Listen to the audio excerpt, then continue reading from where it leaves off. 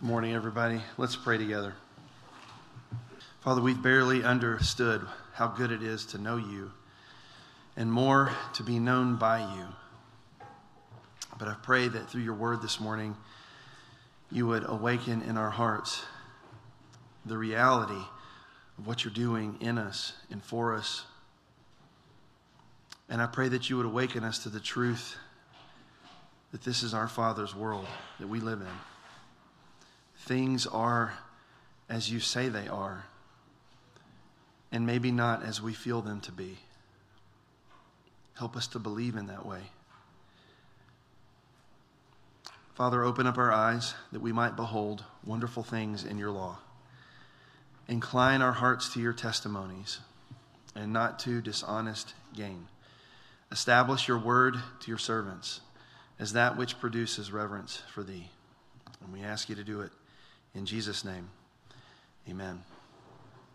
The title of my message this morning is An Eternal Weight of Glory. And you'll know perhaps that title is taken directly from our text in 2 Corinthians chapter 4 in verses 16 to 18. It's a title that's also similar to a sermon that C.S. Lewis preached about 80 years ago, titled The Weight of Glory. And he delivered it in Oxford, England. And the sermon is probably one of Lewis's best-known works. Perhaps the most famous passage from this sermon is in the first paragraph. I'm going to read to you a little bit from that paragraph. He says this: "The New Testament has lots to say about self-denial, but not about self-denial as an end in itself. We are told to deny ourselves and to take up our crosses in order that we may follow Christ. And nearly every description of what we shall ultimately find, if we do so, contains an appeal to desire. If there lurks in most modern minds the notion that to desire our own good and earnestly to hope for the enjoyment of it is a bad thing, I submit that this notion has crept in from Kant and the Stoics and is no part of the Christian faith. Indeed, if we consider the unblushing promises of reward and the staggering nature of the rewards promised in the Gospels, it would seem that our Lord finds our desires not too strong, but too weak. We are half-hearted creatures, fooling about with drink and sex and ambition, when infinite joy is offered us, like an ignorant child who wants to go on making mud pies in a slum, because he cannot imagine what is meant by the offer of a holiday at the sea. We are far too easily pleased." End quote. Lewis's point is simply this: what we desire reveals who we are. The capacity of our desires and the object of our desires reveal who we are. And for most of us, our problem is not that we desire too much for ourselves, but too little. Instead of desiring heaven and the things of God, we desire this world only and our own interests. That's why a husband might decide to forsake his marriage covenant to take up with another woman. It's why a person would give up their whole life to their work and neglect their family. It's why a student would cheat on a test rather than study for the test. It's why someone would choose to believe a lie rather than to believe the truth. In all of these cases, the fundamental problem is that desire has fixed on some temporal end to the neglect of an eternal end. It's when desire fixates on some good to be gained for this age without any thought of how one might be inheriting the age to come.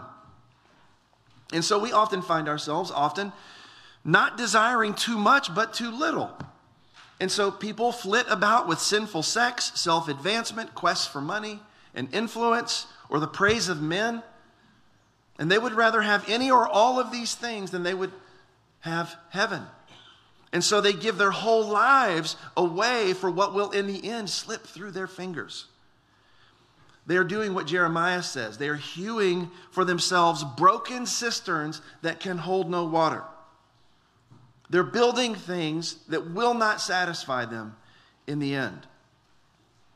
And the fundamental problem is not that their desires are too great, but too little. They are far too easily pleased. They are perfectly content to play around with mud pies in the slum because they don't have the ability to imagine a holiday at the sea. And how many of you, if you were honest, would detect that this is the root of waywardness in your own heart? It's still there. There is something or some person or some achievement that you desperately desire in this age without any thought of what is to be gained in the age to come. If you are content to desire the things that are seen, you will never desire the things that are unseen. And if you cannot desire the things that are unseen, your faith won't survive when the things that are seen fail you. And the things that are seen will fail you. If you haven't already opened up your Bibles to 2 Corinthians chapter 4, the last 3 verses in chapter 4, verses 16 through 18. We've been studying this chapter. We know that Paul's describing his own experience as an apostle. And chapter 4 is nothing if not a laundry list of the ways that the seen things of this life have failed him. His was not a life of creature comforts or of wealth or of ease. His was a life of persecution for the sake of Christ. When Jesus called him, he said, I'm going to show him how much he must suffer for my sake. And guess what? Paul is suffering. Paul says in verse 8, I'm afflicted in every way, but not crushed. Perplexed, but not driven to despair. Persecuted, but not forsaken. Struck down, but not destroyed. Always carrying about in my body the death of Jesus. So this was no walk in the park for Paul. It was brutal for Paul. Nevertheless, Paul says that his weak clay vessel is not always going to remain weak because Christ is going to raise up his vessel in glory, it says in verse 14. And so now in the final 3 verses of the chapter, Paul is going to take a look at 3 different facets of this eternal weight of glory that God is working inside of him. And here are the 3 facets. 3 facets for 3 verses. He's going to talk about the inward glory in verse 16, the future glory in verse 17, and the unseen glory in verse 18. So the first thing is the inward glory. Everybody look at verse 16. So we do not lose heart. Though our outer self is wasting away, our inner self is being renewed day by day. A reminder again, Paul's still using the first person plural to refer to himself. So when he says, we do not lose heart, again, he means I do not lose heart. He has his own sufferings in view. And so when he says lose heart, he means something like to lose motivation in continuing a desirable pattern of conduct or activity. It means something like to lose enthusiasm, maybe even to be discouraged. And so Paul's saying, I'm not being discouraged.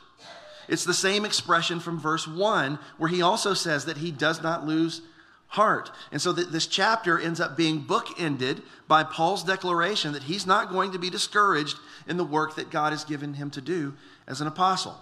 Hell or high water, he's going to carry out his ministry no matter the oppression that is thrown his way. How is he able to do that? Well, notice what he says in verse 16. Though our outer self is wasting away, our inner self is being renewed day by day. What does Paul mean by outer self and inner self? Well, let's first of all be clear about what he does not mean by this. He does not mean that your inner self is the real you and the outer self is the temporary physical part of you that's ultimately disposable. That's not what Paul means. Paul believes that we are whole people, body, soul, mind, and spirit. All of that is you the real you, and God intends to redeem the real you, which means he's going to redeem you, body, soul, mind, and spirit. That's why Paul prays in 1 Thessalonians 5, may the God of peace himself sanctify you completely, and your whole spirit and soul and body be kept blameless at the coming of our Lord Jesus. So what I want to kind of clear away here is this popular notion that, people think of themselves as bifurcated between their body and their soul, the visible part of themselves and the invisible part of themselves, and only the invisible part is the real you. Paul's not talking like that. That's not what he means by this. He's not trying to say that the external you is unimportant while the inner part of you is all important. So that being the case, why would he be describing himself as an outer self which is wasting away and an inner self that is being renewed? The reason he's doing this is because he's trying to explain to his readers and to us what life is like in this age. In this age, his life is one long, continuous trial of his outer self, by which he does mean his body. But those bodily trials do not erase the fact that his inner self is being renewed by the Holy Spirit. So it's very important that we understand what Paul means when he says his outer self was suffering in this way. The ESV says his outer self is wasting away, but don't think wasting away in Margaritaville, okay? That's not what he means by this. He's not looking for a lost shaker of salt. In fact, I would argue that wasting away is probably not strong enough here when you look at the underlying word, because the underlying word refers to a person's body being destroyed. He's not merely talking about getting old and dying. He's talking about getting beaten. He's talking about being whipped. He's talking about being stoned and starved and worse for the sake of the ministry. That's what he's talking about. He's saying, I'm out here every day and I'm getting destroyed. When was the last time you tried to share your faith with someone and they got so mad at you that they began to beat you in the face with their fists as hard as they could? That happened to Paul. When's the last time you proclaimed the word of God and your listeners bound your arms and your legs and horsewhipped you on your bare back until you bled? When was the last time you stood to read scripture and an angry mob surrounded you, sneering, and crashed stones into your skull until they were quite certain that you were dead? When Paul says his outer self was being destroyed, that's what he's talking about. These people are trying to kill him. And yet he says, I don't lose heart. I don't get discouraged from the ministry, the very ministry that's causing me all of this pain. Although my outer self is being destroyed, my inner self is being renewed day by day. Paul's saying that even though his outward renewal hasn't begun yet, there is a time when his broken and beaten body is going to be transformed and made new. It will be indestructible. Even though that hasn't started yet, his inner transformation by the Holy Spirit has already begun. Instead of losing his heart and his courage, he gets up every day and looks death in the face with his strength renewed and his spirit resolved to run the race with vigor that God has given him. So when Paul speaks of this kind of renewal, he uses the language of renewal elsewhere. He says that it's a renewal of the mind in Romans chapter 12 in verse 2. Titus 3:5, he says, it comes by the washing of regeneration and renewal by the Holy Spirit. He says in Colossians 3:10 that we are being renewed to a true knowledge according to the image of the one who created. And you'll notice in all of those instances of renewal, they're inward realities and they're wrought by the Holy Spirit. They're present, not future. They're happening now in the life of every believer, and they're happening inside of Paul. And it's what's making Paul able to get up after they stone him to the ground. And so Paul is saying that the most important thing about him, is not the pummeling of his body that any and every person who's looking at him could see with their eyes. The most important thing about him is that he has the Spirit of Christ. He's saying, I have the Spirit of Christ in me, changing me, remaking me, taking my heart of stone, making it into a heart of flesh, giving me a taste for eternal things, setting my desires on good things, transforming me into the image of Christ. That's the most important thing about me. And no matter what they throw at me, they can't stop my renewal. And they can't stop my renewal because they can't stop God.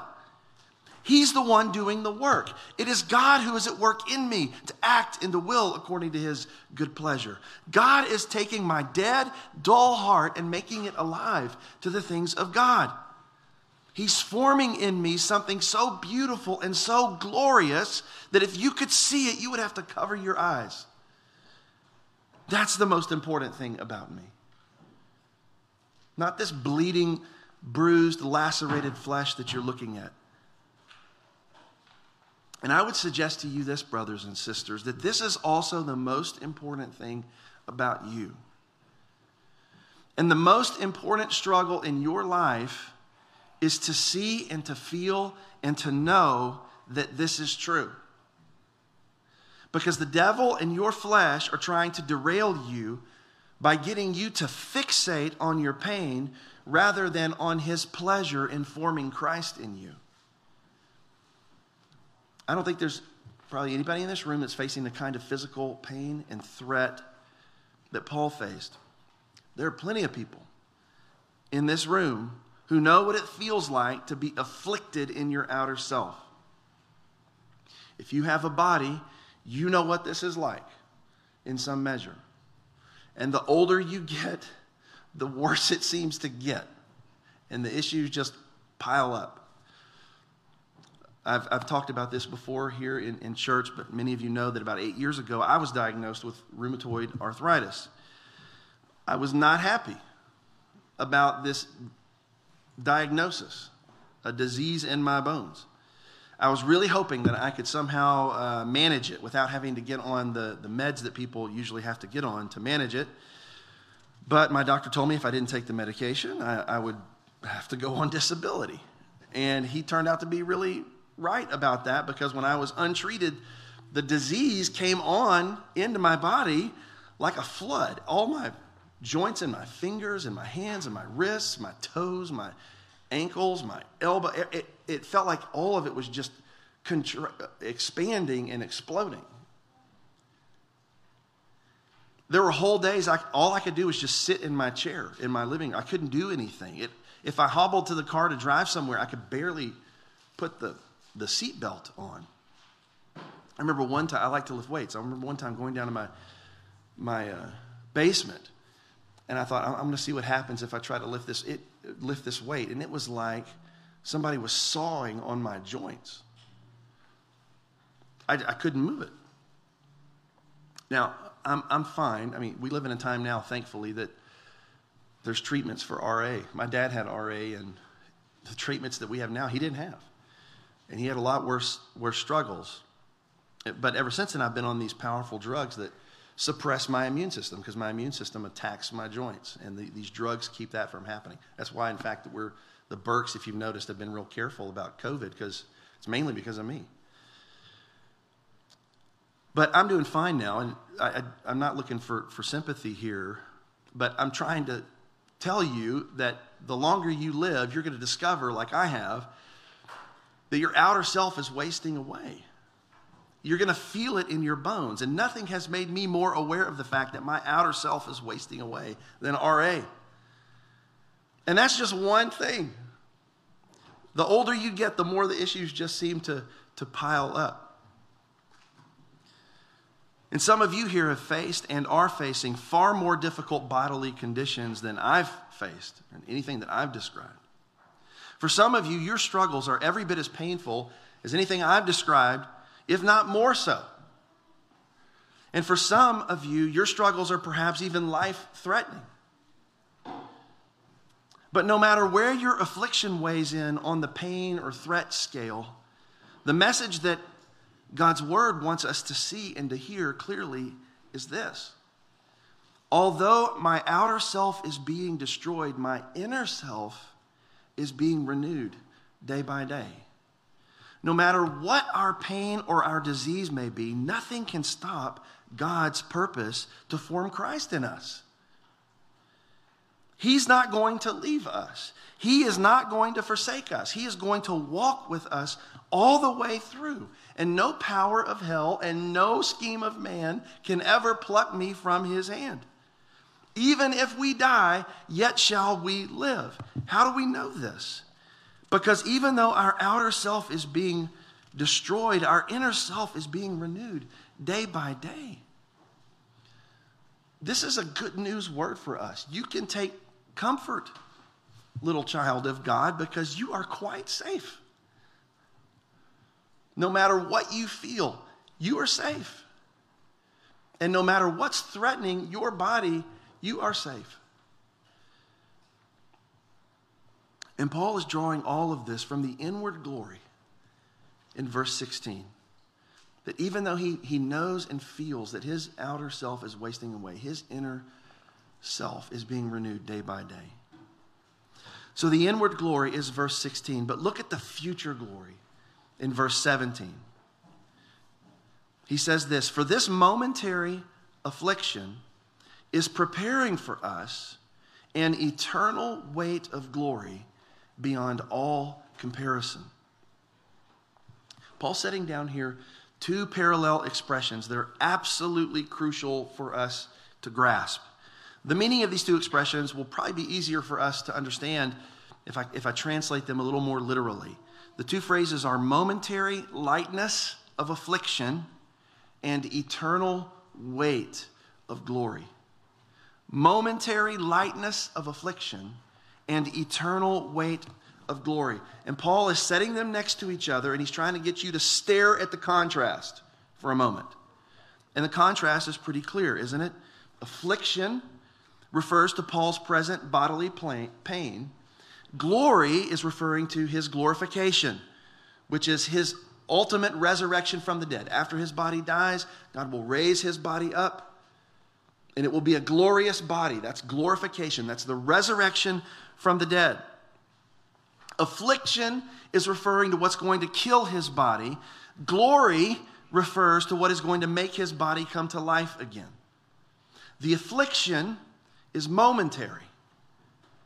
The glory is eternal. The affliction is light. The glory is heavy.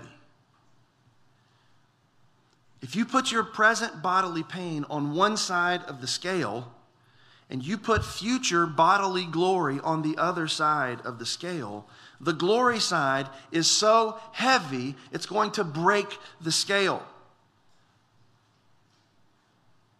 It's like putting a blade of grass on one side of the scale and all of Mount Everest on the other side of the scale. There really isn't even a scale big enough to weigh those two in the balance. That's what Paul means when he says in Romans 8:18 that the sufferings of the present time aren't worthy to be compared to the glory that is to be revealed in us. Paul is weighing things here. He is asking you to look at your life, to look at the suffering in your life, to look at the suffering in the lives of those around you, to look at the pain of this world, and he's asking you to weigh it in the balance and to get the balance right. I don't know about you, but I've found the past 7 days to be quite heavy. A lot of people that we know and love have been going through pain and distress in their lives. A week ago Thursday, I got into bed a little after 1 a.m. And a little bit after that is when I got an email from Johnson Pang, former member here at Kenwood Baptist Church. He was one of our pastoral interns. We've been praying for Johnson and his wife, Emily, and for their little boy, Timmy. They've been caring for him. He's had so many difficulties, and on Thursday, the Lord took Timmy home. Their hearts are broken. It's heavy.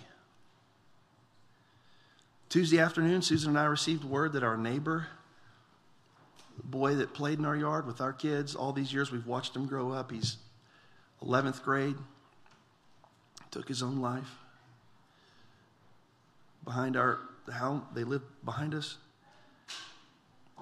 We got the news, our hearts were in our stomachs. We went over and sat in the living room and just cried with the mom. And what do you do? It's heavy. We were all horrified to see the news of the killings in Atlanta on Tuesday. And sometimes these things can seem very remote. But here you have 8 people killed. And as the details came out about how this happened, it was even more horrific. It was Thursday, 2 days later, I finally read a very detailed account, and it was horrifying. Can you imagine what families are going through? That is heavy. To make matters worse, we found out the killer was a professing Christian who went to a Southern Baptist church in that community. Thursday, we found out that one of our former members is a minister at that church. That church is just as horrified as all of us are by the killings. And yet they have, in the midst of everything they're going through, they've been slandered and accused of somehow that their teaching led to all of this. It's your fault, you Christians. You did this because of what you believe.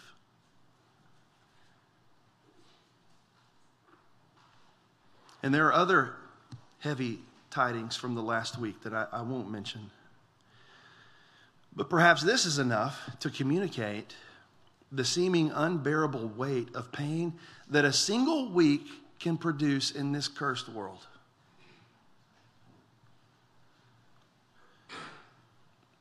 And yet Paul is saying, whatever your affliction is, no matter how heavy your burden is, whether it be the crushing grief of having to bury a child or the unspeakable grief over a murdered loved one, or the writhing dismay of being hated so much that you must bear the baseless accusations of a sneering mob, no matter how heavy the burden is, it's not worthy to be compared to the glory that is to be revealed in us.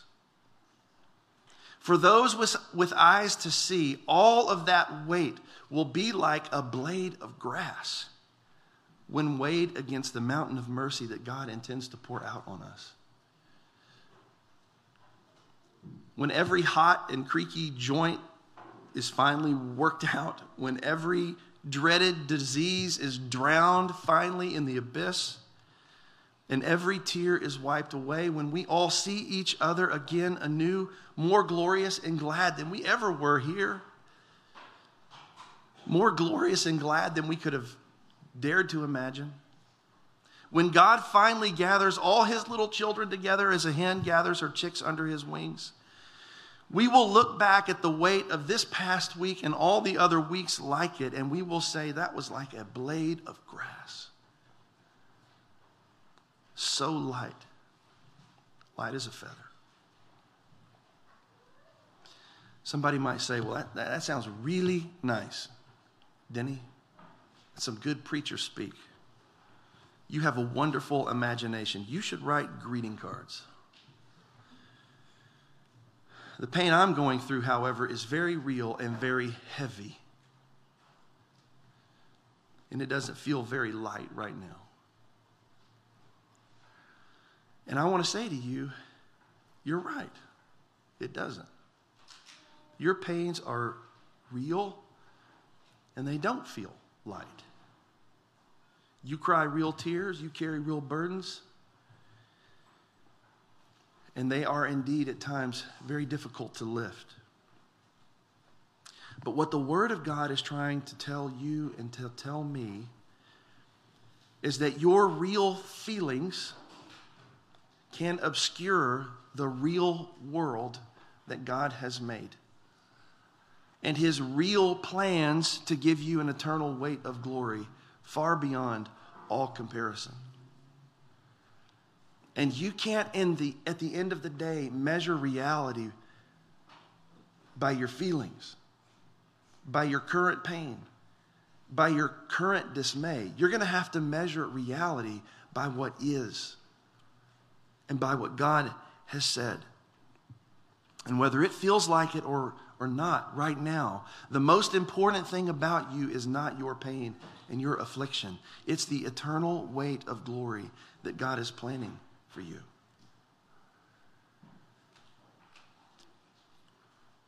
God help us.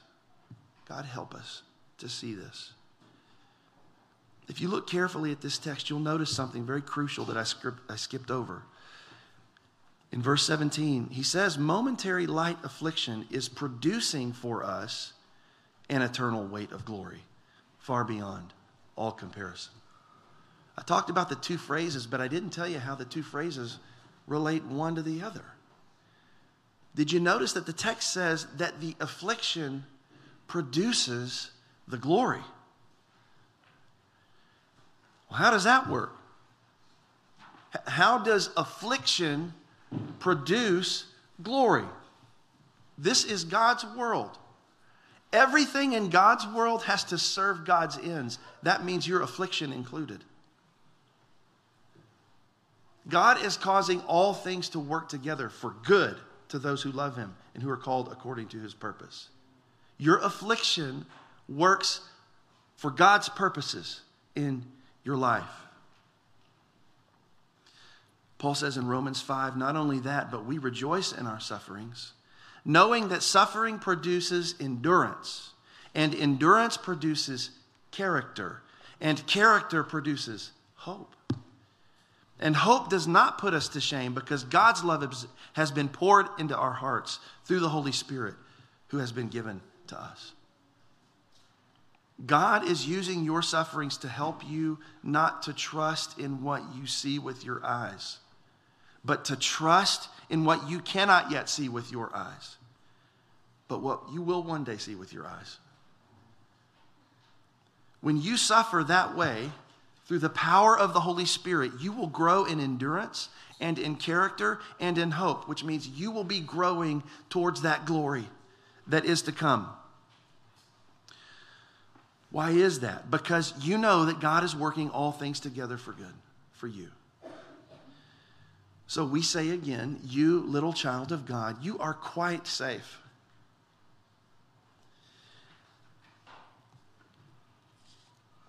Paul speaks to the inward glory. He speaks to the future glory. Finally, he speaks to the unseen glory in verse 18. Everyone look at verse 18. As we look not to the things that are seen, but to the things that are unseen. For the things that are seen are transient, but the things that are unseen are eternal. Now notice that verse 18 begins with a clause that's dependent on verse 17. So verse 18 is telling us how we can realize the truth of verse 17. If you want verse 17 to come true for you, if you want affliction to produce glory for you, it will come true for you as you were doing verse 18. It will come true for you as you are looking not at the things that are seen, but at the things that are unseen. That means that you cannot fixate on the affliction if the affliction is to produce glory in you. You've got to fixate on the one who's going to be bringing the glory to you. You've got to be fixating on the one who has already been raised from the dead and who will indeed raise you from the dead. You have to do what Paul says in chapter 1. You remember this? Chapter 1 and verse 9. Indeed, we had the sentence of death within ourselves. Thought he was going to die, right? We had the sentence of death in ourselves, that we should not trust in ourselves, but in God who raises the dead. Paul could see the threats to his life. That was clear. Could see that with his eyes. What could you not see at that moment with your eyes?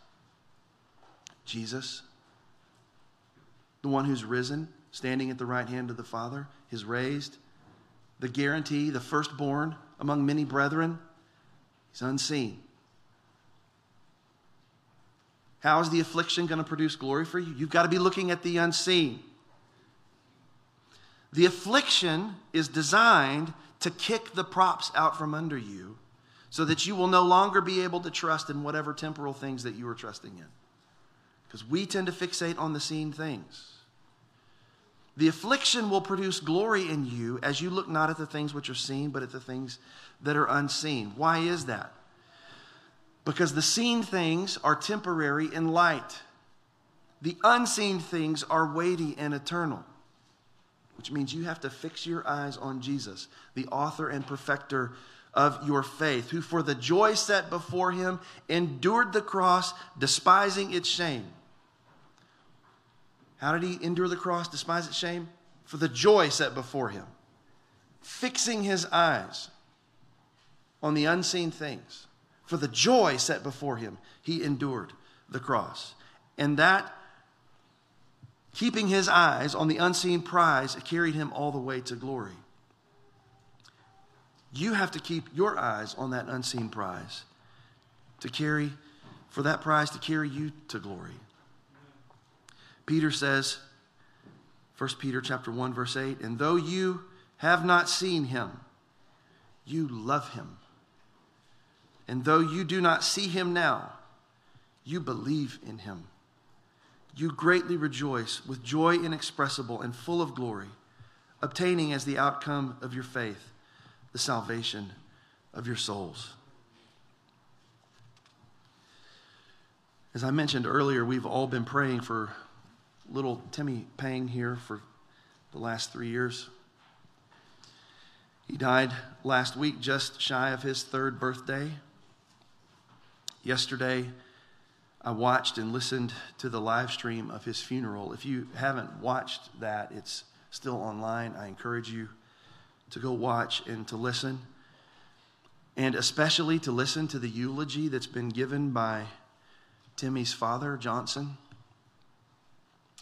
Could hardly believe that he was actually able to stand up there and do that, but he did it at times through tears, but all the way through with clarity and conviction and with love for his son.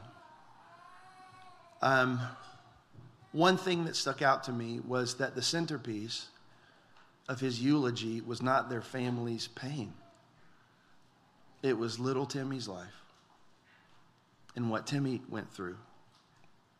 He talked about 3 years ago when he and Emily found out that the baby that she was carrying was going to have significant problems. The doctors told him there was almost no chance that he would be viable outside of the womb. His organs weren't forming correctly, and they were keeping his little lungs from growing and developing. The doctors, however, also told them that there was an experimental surgery that the FDA was studying that might help him, but that treatment was only available at Johns Hopkins Medical Center in Maryland. The Pangs live in California.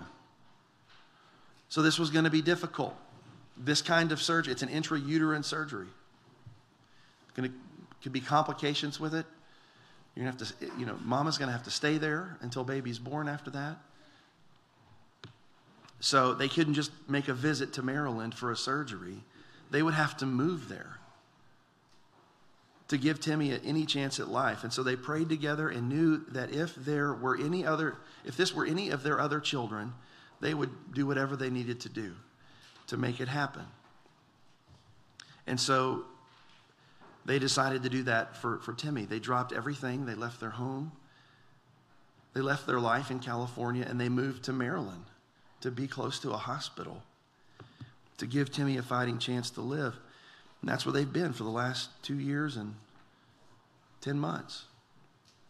And Johnson said the last 3 years have been the most difficult years of their lives. Timmy had so many problems and was in the NICU for so long after he was finally born. And Johnson said that after Timmy died, he and Emily, they had a hard time imagining what a funeral service would look like, because his life was so filled. The whole of his life was so much pain. He was put, it was staggering to listen to this, but he said that shortly after he was born, he was immediately put on heart and lung bypass. Within 12 hours of being born, he had a stroke and suffered many seizures in the course of his short life. He had 6 surgeries, including 4 abdominal surgeries, 1 open heart surgery, and a tracheostomy. Hundreds of x-rays, countless other procedures. And after Johnson goes through all of this, he says, I'm not telling you this because I want sympathy from you. I'm sharing this with you because I want to honor Timmy for what he's endured. Johnson shared that one of the most devastating events of Timmy's life occurred when he was finally set to be discharged from the ICU. He'd been there for like 50 weeks, and it was a big deal for the whole hospital that he was going to leave, and it was joyous and highly anticipated. He said it was like a reverse parade. The hospital staff lined the halls, and they wheeled him out, and they had planned a day to go to Mount Washington to be with him. And they took him there to Mount Washington and were with Timothy, and he was alert and happy, and they didn't know that was the last time that they would see him like that again. That very night, he was sent back to the hospital. In 2019, he got a coronavirus. And his little system had a severe response, and it went to his brain, and he was severely incapacitated. He was put back in the ICU, which put his time in the ICU, I think, over 60 weeks at that point. They eventually were able to bring him home, but as the months went on, any hope of his cognitive or motor development slowly faded. And Johnson and Emily and the kids had to face the hard truth that the smiling Timothy that they knew was gone. And Johnson said it was a devastating turn of events in their lives. And after describing the weight of suffering that Timmy had to bear and the grief that the family was enduring over these years, Johnson asks this question. He says, what are we to make of his life? What are we to make of my son's really short, painful life? And then he turned to the Bible, to the words of Jesus. John 9, verses 2 and 3. His disciples asked him, Rabbi, who sinned, this man or his parents, that he was born blind? Jesus answered, it was not this man that sinned, or his parents, but that the works of God might be displayed in him. And then Johnson just began to share. He just began to bear witness about the works of God through Timmy's life, about the works of God in his own life, how Timmy's life had meaning and how precious it was to God. He bore witness about how Timmy had made him a better man, to be able to love more, to endure more, to be patient more, to be sweeter more. Then Johnson preached the gospel that Jesus Christ came to this world to save sinners. And he died and was raised. And he's alive now. And anybody can have him if you just believe in him. All this medical staff from Johns Hopkins came to the funeral. And Johnson's preaching the gospel, the whole unvarnished truth to him. And his hope in God was so evident. It was beautiful. It was glorious. It was glory. And I'll say this, Johnson's witness in that moment to me was more weighty and heavy and full than any of the blades of grass of this last week. I had the real feeling that I was looking at a man who had been pummeled in his outer man, but whose inner man had been renewed. I got the real sense that I was looking at a man whose momentary light affliction had been working an eternal weight of glory in him and in Emily. The real sense that this was a man whose eyes were not on the seen things, but on the unseen things. Because nothing else in his seen world was worth trusting in. This was a man who had learned through pain the difference between the mud pie in the slum and the holiday at the sea. This was not an ordinary man. This was a servant of the high King Jesus.